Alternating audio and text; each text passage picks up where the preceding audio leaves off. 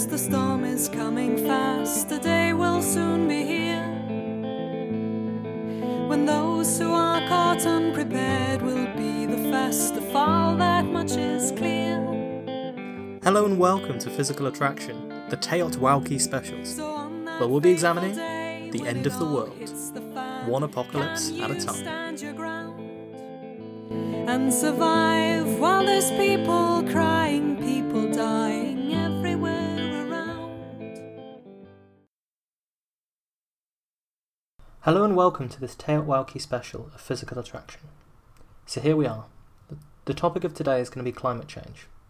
I'm going to try to be as unbiased and thorough as I possibly can, but this is an area I've read an awful lot about, as I'm sure you have. And that can quite often make explaining something more difficult, as you try to remember and include all of the salient points that need to be mentioned and explained. But I will try. So the first thing to understand is the difference between weather and climate.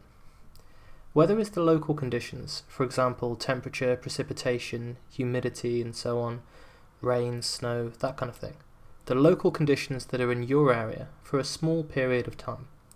Perhaps a few weeks at the most. That's your weather. Climate is the average of these conditions over a period of years or even decades. So for example, the fact that it's particularly warm today, or this week, or even this summer, is not necessarily categorical evidence that the climate has changed compared to last year. Equally, the fact that it sometimes snows, or that you can bring a snowball into the Senate floor and drop it on the ground, that doesn't mean that things are getting colder either. But climate change may have an influence on weather conditions. For example, recently, in the terrible 2017 hurricane season that has affected so many, there's been a lot of talk about this. Partly because having that many Category 5 hurricanes in a single year is very unusual, and partly because the destruction they've caused has been widespread and terrible. We don't know what causes hurricanes to form. There's no closed analytical model for this, although people have lots of ideas. It's okay in science to accept what we don't know, and in climate physics there's still a lot that we don't know. But being uncertain about potential catastrophe is not an excuse to do nothing about it. As many have pointed out, if you're driving along a cliffside in foggy weather and you don't know if there's a turn ahead or exactly where the turn is, it's still rational to apply the brakes. The second thing I'd like to do is to explain why we think the world is warming and what it's got to do with carbon emissions. To explain this, it might be helpful to go back over the radiation from our older episode, Unusually Hot, that I'll briefly explain here. Lots of factors determine how warm the surface temperature of the Earth is. The most important one, obviously, is the fact that we have a sun. Without this, the temperature would probably be much closer to minus 250 degrees Celsius, and there'd be no point having this conversation, because we would all be frozen to death. So to first order, the most important thing is the fact that there's a sun. Any object with a constant temperature is in thermal equilibrium. It's really pretty simple. As much heat flows into an object as heat that flows out again. That's thermal equilibrium. If more heat is flowing in than flowing out, the object heats up. If more heat is flowing out than flowing in, the object cools down. The Earth absorbs some radiation from the sun. It also reflects some radiation without absorbing it, and it also emits radiation of its own. Obviously, because outer space is empty, only radiation really matters in heat transfer between Earth and Sun. Conduction, convection, the other things you might have learned about at school, they require matter to transmit them. So to first order, we think about the Sun and the Earth as a system in radiative equilibrium. Luckily, physics has an amazing formula for how much energy an object should emit by radiation. It's called the Stefan Boltzmann law, and it says that the power emitted is proportional to the temperature to the power of 4. So this is great. We can calculate how much energy the sun is emitting, we can calculate how much reaches us here on Earth, we can estimate how reflective the Earth is, and so we can figure out how much the Earth absorbs. Once we know how much radiation the Earth absorbs, which is basically the amount that shines on it minus the amount that's reflected, then we know how much heat is flowing into the Earth. So then we just say, aha, if the Earth is in thermal equilibrium, it must re-emit all of that energy. because you can't have any energy flowing into the Earth that doesn't flow back out again, or it will be at a different temperature. And so this is what happens when we talk about thermal equilibrium. If energy is flowing into an object, then it will heat up until the amount of energy that's flowing out of it balances the energy that's flowing in. And this is why things that are hot glow white hot and red hot and things like this. They're emitting radiation depending on their temperature that balances whatever's heating them. So from this we can use our fancy Stefan-Boltzmann law only in reverse. We know what power the Earth is emitting. We have to know because it's the power that keeps the Earth in equilibrium. So from that we can figure out its temperature. And if you do this, you get something like minus 20 degrees Celsius. So we should all be dead. What's going on? Obviously, a little bit more detailed physics is needed. When an object emits radiation, the temperature it has doesn't just tell you how much radiation it emits. It also tells you the frequency of the radiation. And we know this really, because when you heat up a poker, it'll start by glowing yellow, then red, then eventually white hot. That's because as the temperature increases, the frequency of the radiation that it emits is also changing. So you can think of the frequency as related to the wavelength of the radiation.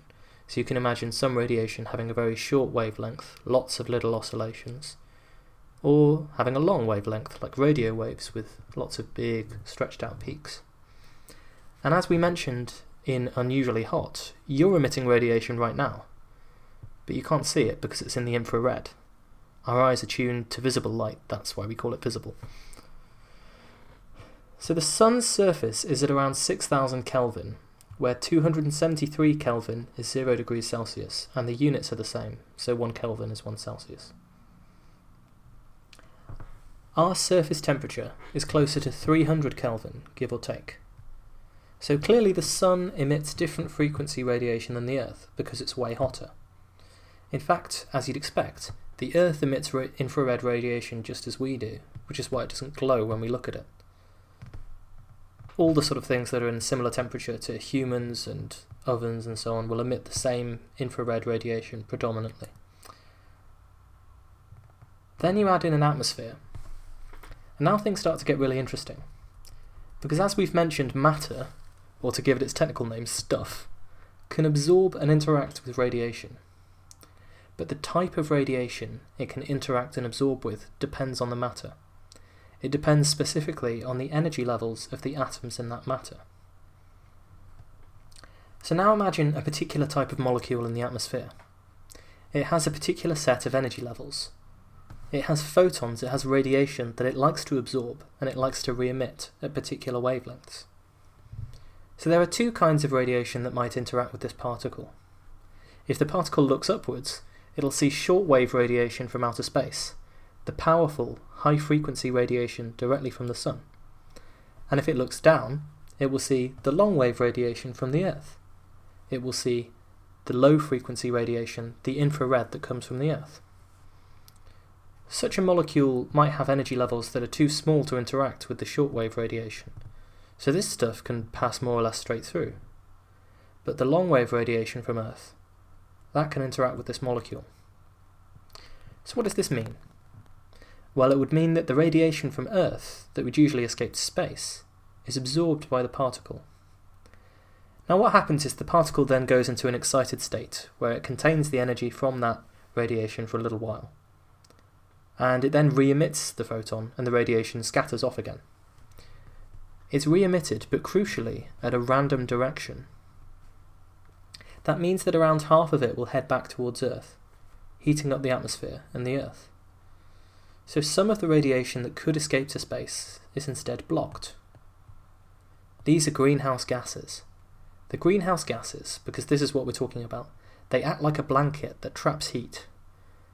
The warm radiation from the Sun, with high frequencies, passes straight through. But the stuff that's reflected from Earth is instead trapped. It's re-radiated by the atmosphere, and it comes back down to Earth again. Now I'm afraid that this is simply completely non-negotiable. This is happening. You can argue about what impact doubling CO2 concentrations in the atmosphere, as we're currently doing, might have. You can argue about the economics of climate change if you want to.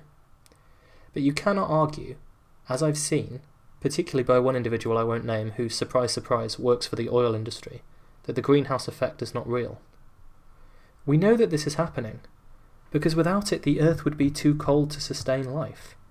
The Earth would be minus 20 degrees without any greenhouse effect at all. It's a real phenomenon which has been understood for well over a century, and it's crucial in determining the temperature of our planet. And even in the famous paper where it was first described, in the early 1900s, the scientist Arrhenius pointed out that human influence may conceivably affect the climate. He said, quote, "The slight percentage of carbonic acid in the atmosphere may, by the advances of industry, be changed to a noticeable degree in the course of a few centuries." Unfortunately, Arrhenius imagined that this would be an effect that we might just notice in a few centuries. Instead, carbon dioxide has increased from 280 parts per million when satellite measurements first began in the 1950s to well over 400 parts per million, and it looks set to double this century compared to pre-industrial levels. So a good deal of the projections for the climate are based on this idea that the carbon dioxide levels will double. So I've described how the greenhouse effect works, and how we actually do need some greenhouse effect to ensure our planet isn't too cold for life. But of course, disrupting this balance by emitting more CO2 will cause our planet to warm by some degree. This, I think, is obvious. We can actually quantify the effect of greenhouse gases by looking at what's called the top of atmosphere flux, which is a very famous graph that I'll include in the show notes. So NASA and so on, they stick satellites up in the atmosphere that measure the radiation that's emitted from the Earth's surface, the stuff that makes it past the layers of clouds and greenhouse gases. Then they compare it to what the Earth would emit if it wasn't obstructed by anything. And they find that a significant amount of the radiation is absorbed and scattered by the atmosphere, some of which goes back down to Earth. Now, they can measure the wavelengths of the escaping radiation, and they can show you on the graph precisely which wavelengths of radiation are being absorbed. And guess what? They correspond to exactly the wavelengths that we know are absorbed by carbon dioxide, methane, nitrous oxide, and water vapour in lab experiments that we do when we test which wavelengths are absorbed by various gases. Because we can take individual molecules of these gas and shine lasers and other lights at them, and figure out what wavelengths they like to absorb. That's not that difficult an experiment for modern science. And so we can see that there's a certain amount of heat that's being trapped by all of these different gases. So using this, we can estimate how much radiation is trapped by carbon dioxide versus water vapour versus methane and so on. So you might have heard that methane is considered a worse greenhouse gas than CO2 because it traps more heat. And you can see on the graph, which I'll post in the show notes, that methane's absorption is at a higher wave number, hence higher energies, which might start to explain why that's the case. The other side of the methane debate is that methane doesn't last that long in the atmosphere, a few years, while CO2 remains where it is for centuries. That's why we think historically that CO2 has been a bigger driver of long-term climate change. So you can tell how much energy is being taken out of the system by CO2, and how much difference more CO2 is going to make. And this is fairly easy radiative physics. So you might be wondering, if this is all there is to it, how come climate physicists can't produce exact models of the temperature, and their models can't exactly predict the temperature? So this brings us on to the third major theme to take away from these episodes. The world and the climate cannot be simply expressed. For this reason, we like to call it a climate system, or sometimes even an Earth system, to indicate the whole Earth. There are thousands upon thousands of feedback loops and so on that make things more difficult. So let me give you an example. A huge resource for people who are interested in studying the climate is paleoclimate data. So using archaeology and geology, we can work out what the temperatures and sea levels of the world were many thousands of years ago. For example, ice cores in the Arctic and Antarctic. They provide valuable pieces of information on atmospheric CO2, because when the ice froze thousands of years ago, it captured some of that CO2 inside of it. And we can model how this works today, and we can infer what the CO2 content must have been in the past.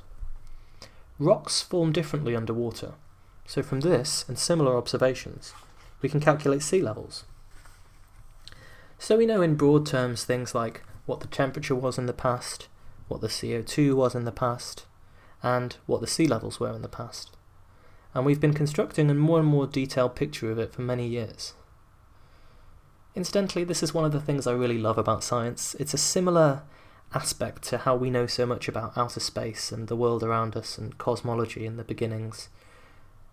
We really don't have that much information, and yet, just using our own theories and our own experiments and our own understanding, we can reconstruct what the climate of the Earth was like by digging into rocks or looking at ice cores or looking at fossils. In much the same way as we can reconstruct what's going on billions of miles away in outer space just by looking at the light that we see from there. It's pretty amazing. Long ago, perhaps earlier than 650 million years ago, many people think that the entire world's surface was covered with ice. This sometimes gets called the snowball Earth for reasons that I'm sure you can imagine. But it's difficult for us to see how this can be the case. After all, the sun isn't changing all that much in how much light it emits. The Earth's position in its orbit does fluctuate in something called the Milankovitch cycles, but it would clearly have to be a pretty big change to cover everything in ice.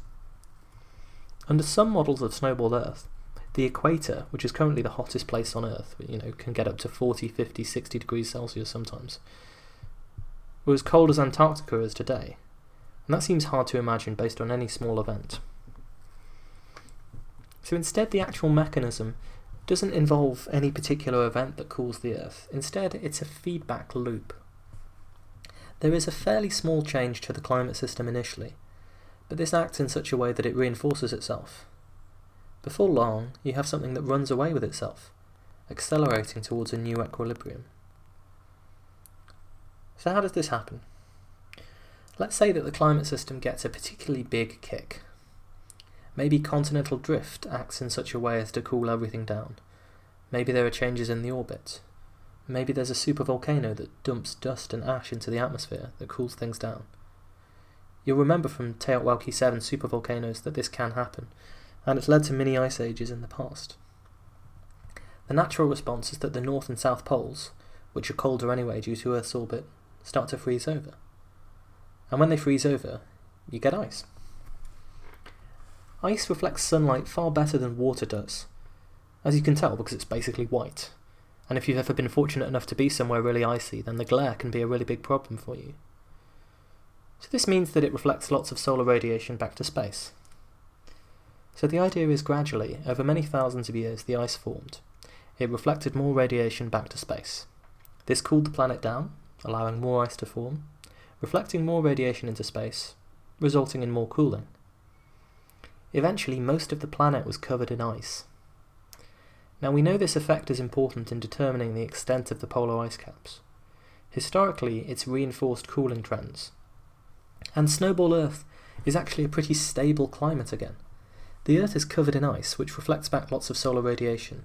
Things stay at Antarctic temperatures nearly everywhere, and little kicks to the climate system don't do much to warm things back up. But it's also possible to emerge from a snowball Earth scenario, and everyone who believes it must accept that this happens, given the lack of snow around today. So many people suggest that the greenhouse effect was actually responsible for rescuing the Earth from its icy snowball state of always winter and never Christmas. Billions of cyanobacteria, a primitive form of life, were trapped beneath the ice of the snowball Earth. They fed on the organic carbon that lived under the ice for many, many years, and emitted CO2. Normally, the cyanobacteria would be part of another cycle, absorption of CO2 by rocks as they weathered.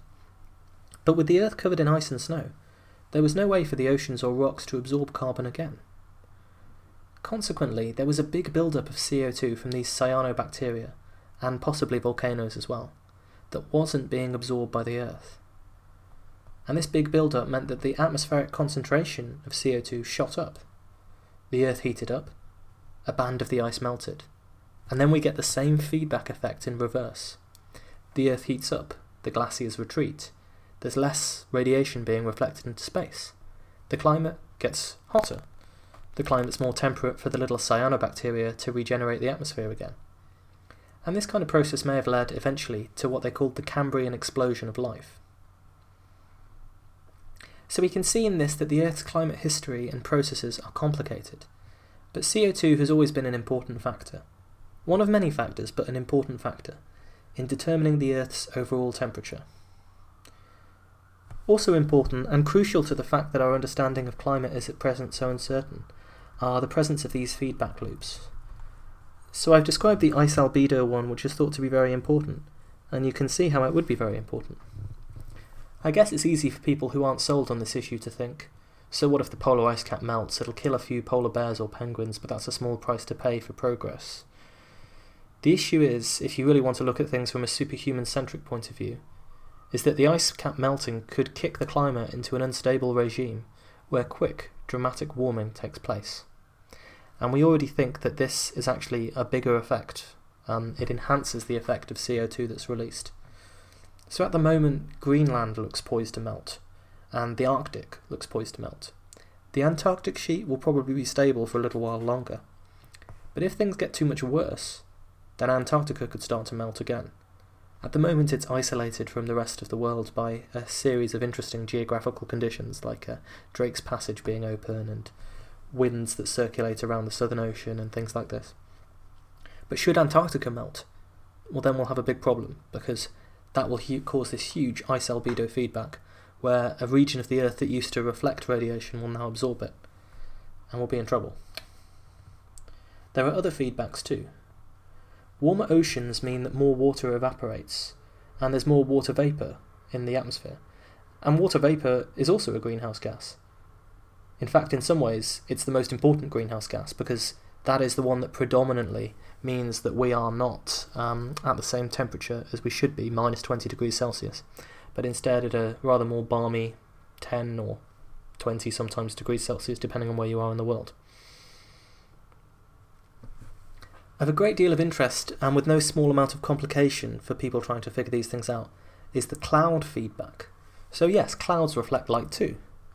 And clouds are also very important in the Earth's radiation balance. Broadly speaking, low clouds reflect more sunlight, while high clouds trap more heat. I'm simplifying the literally hundreds of research papers on this topic, but you understand.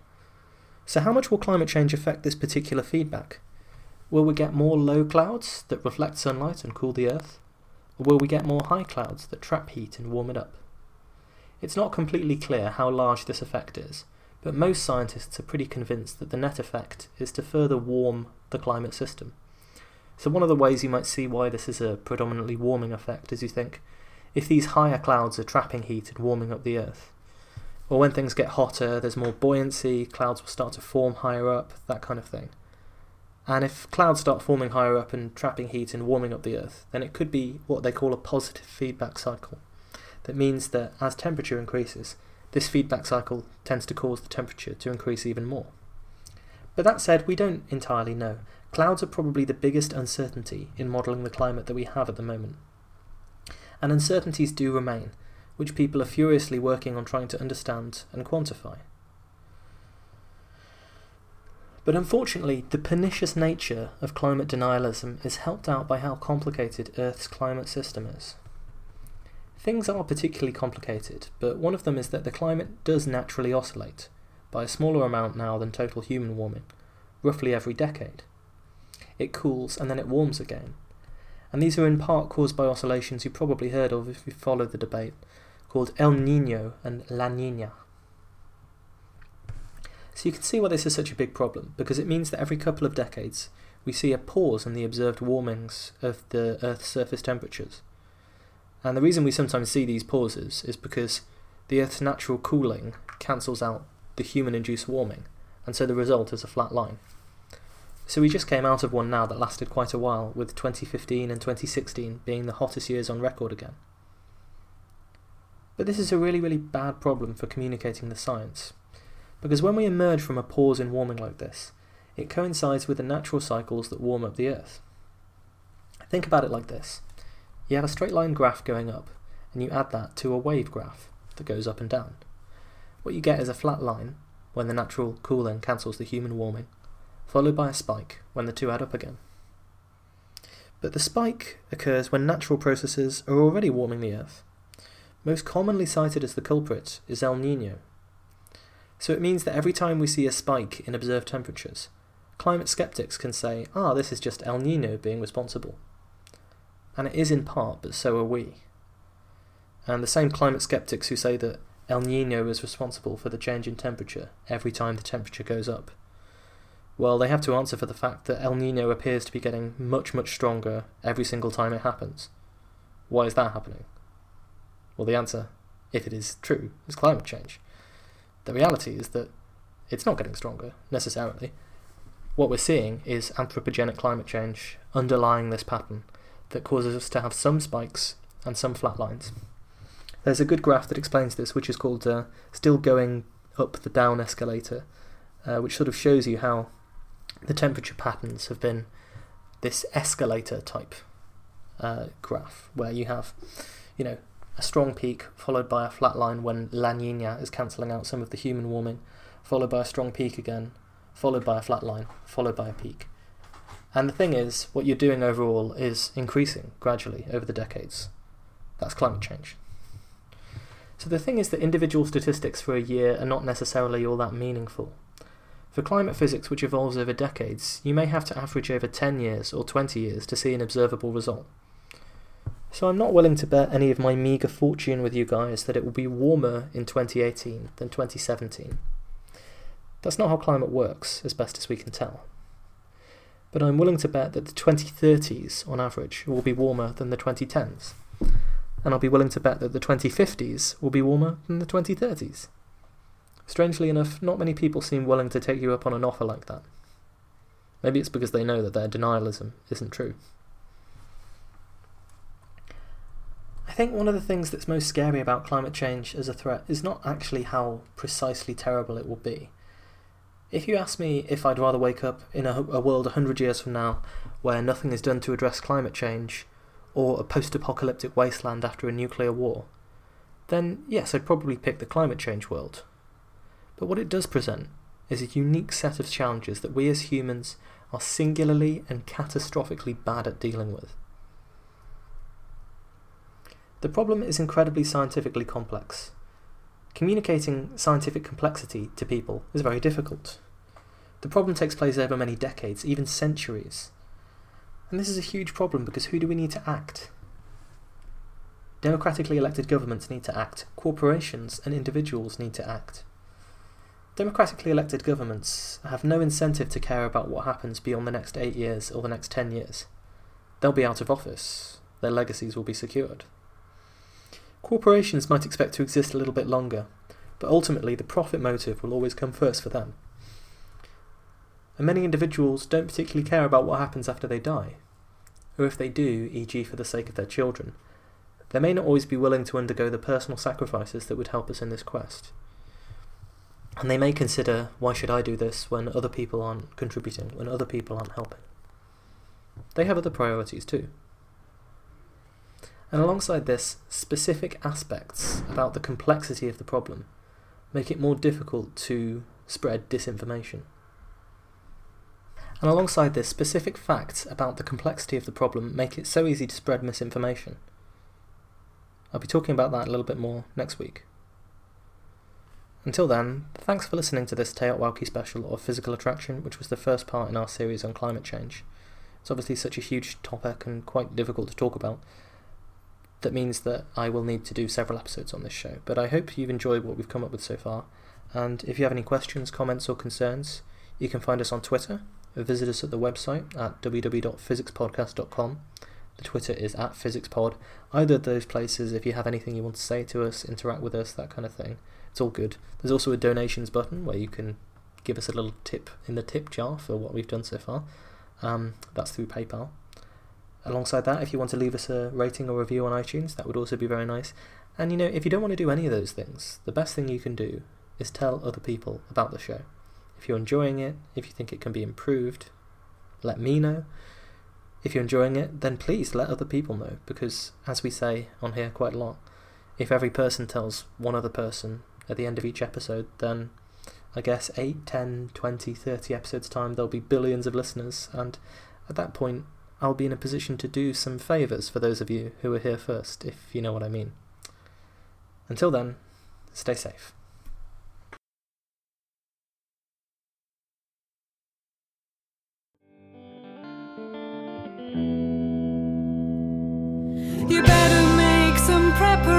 options, there's no time for hesitations. Compile a list of tips.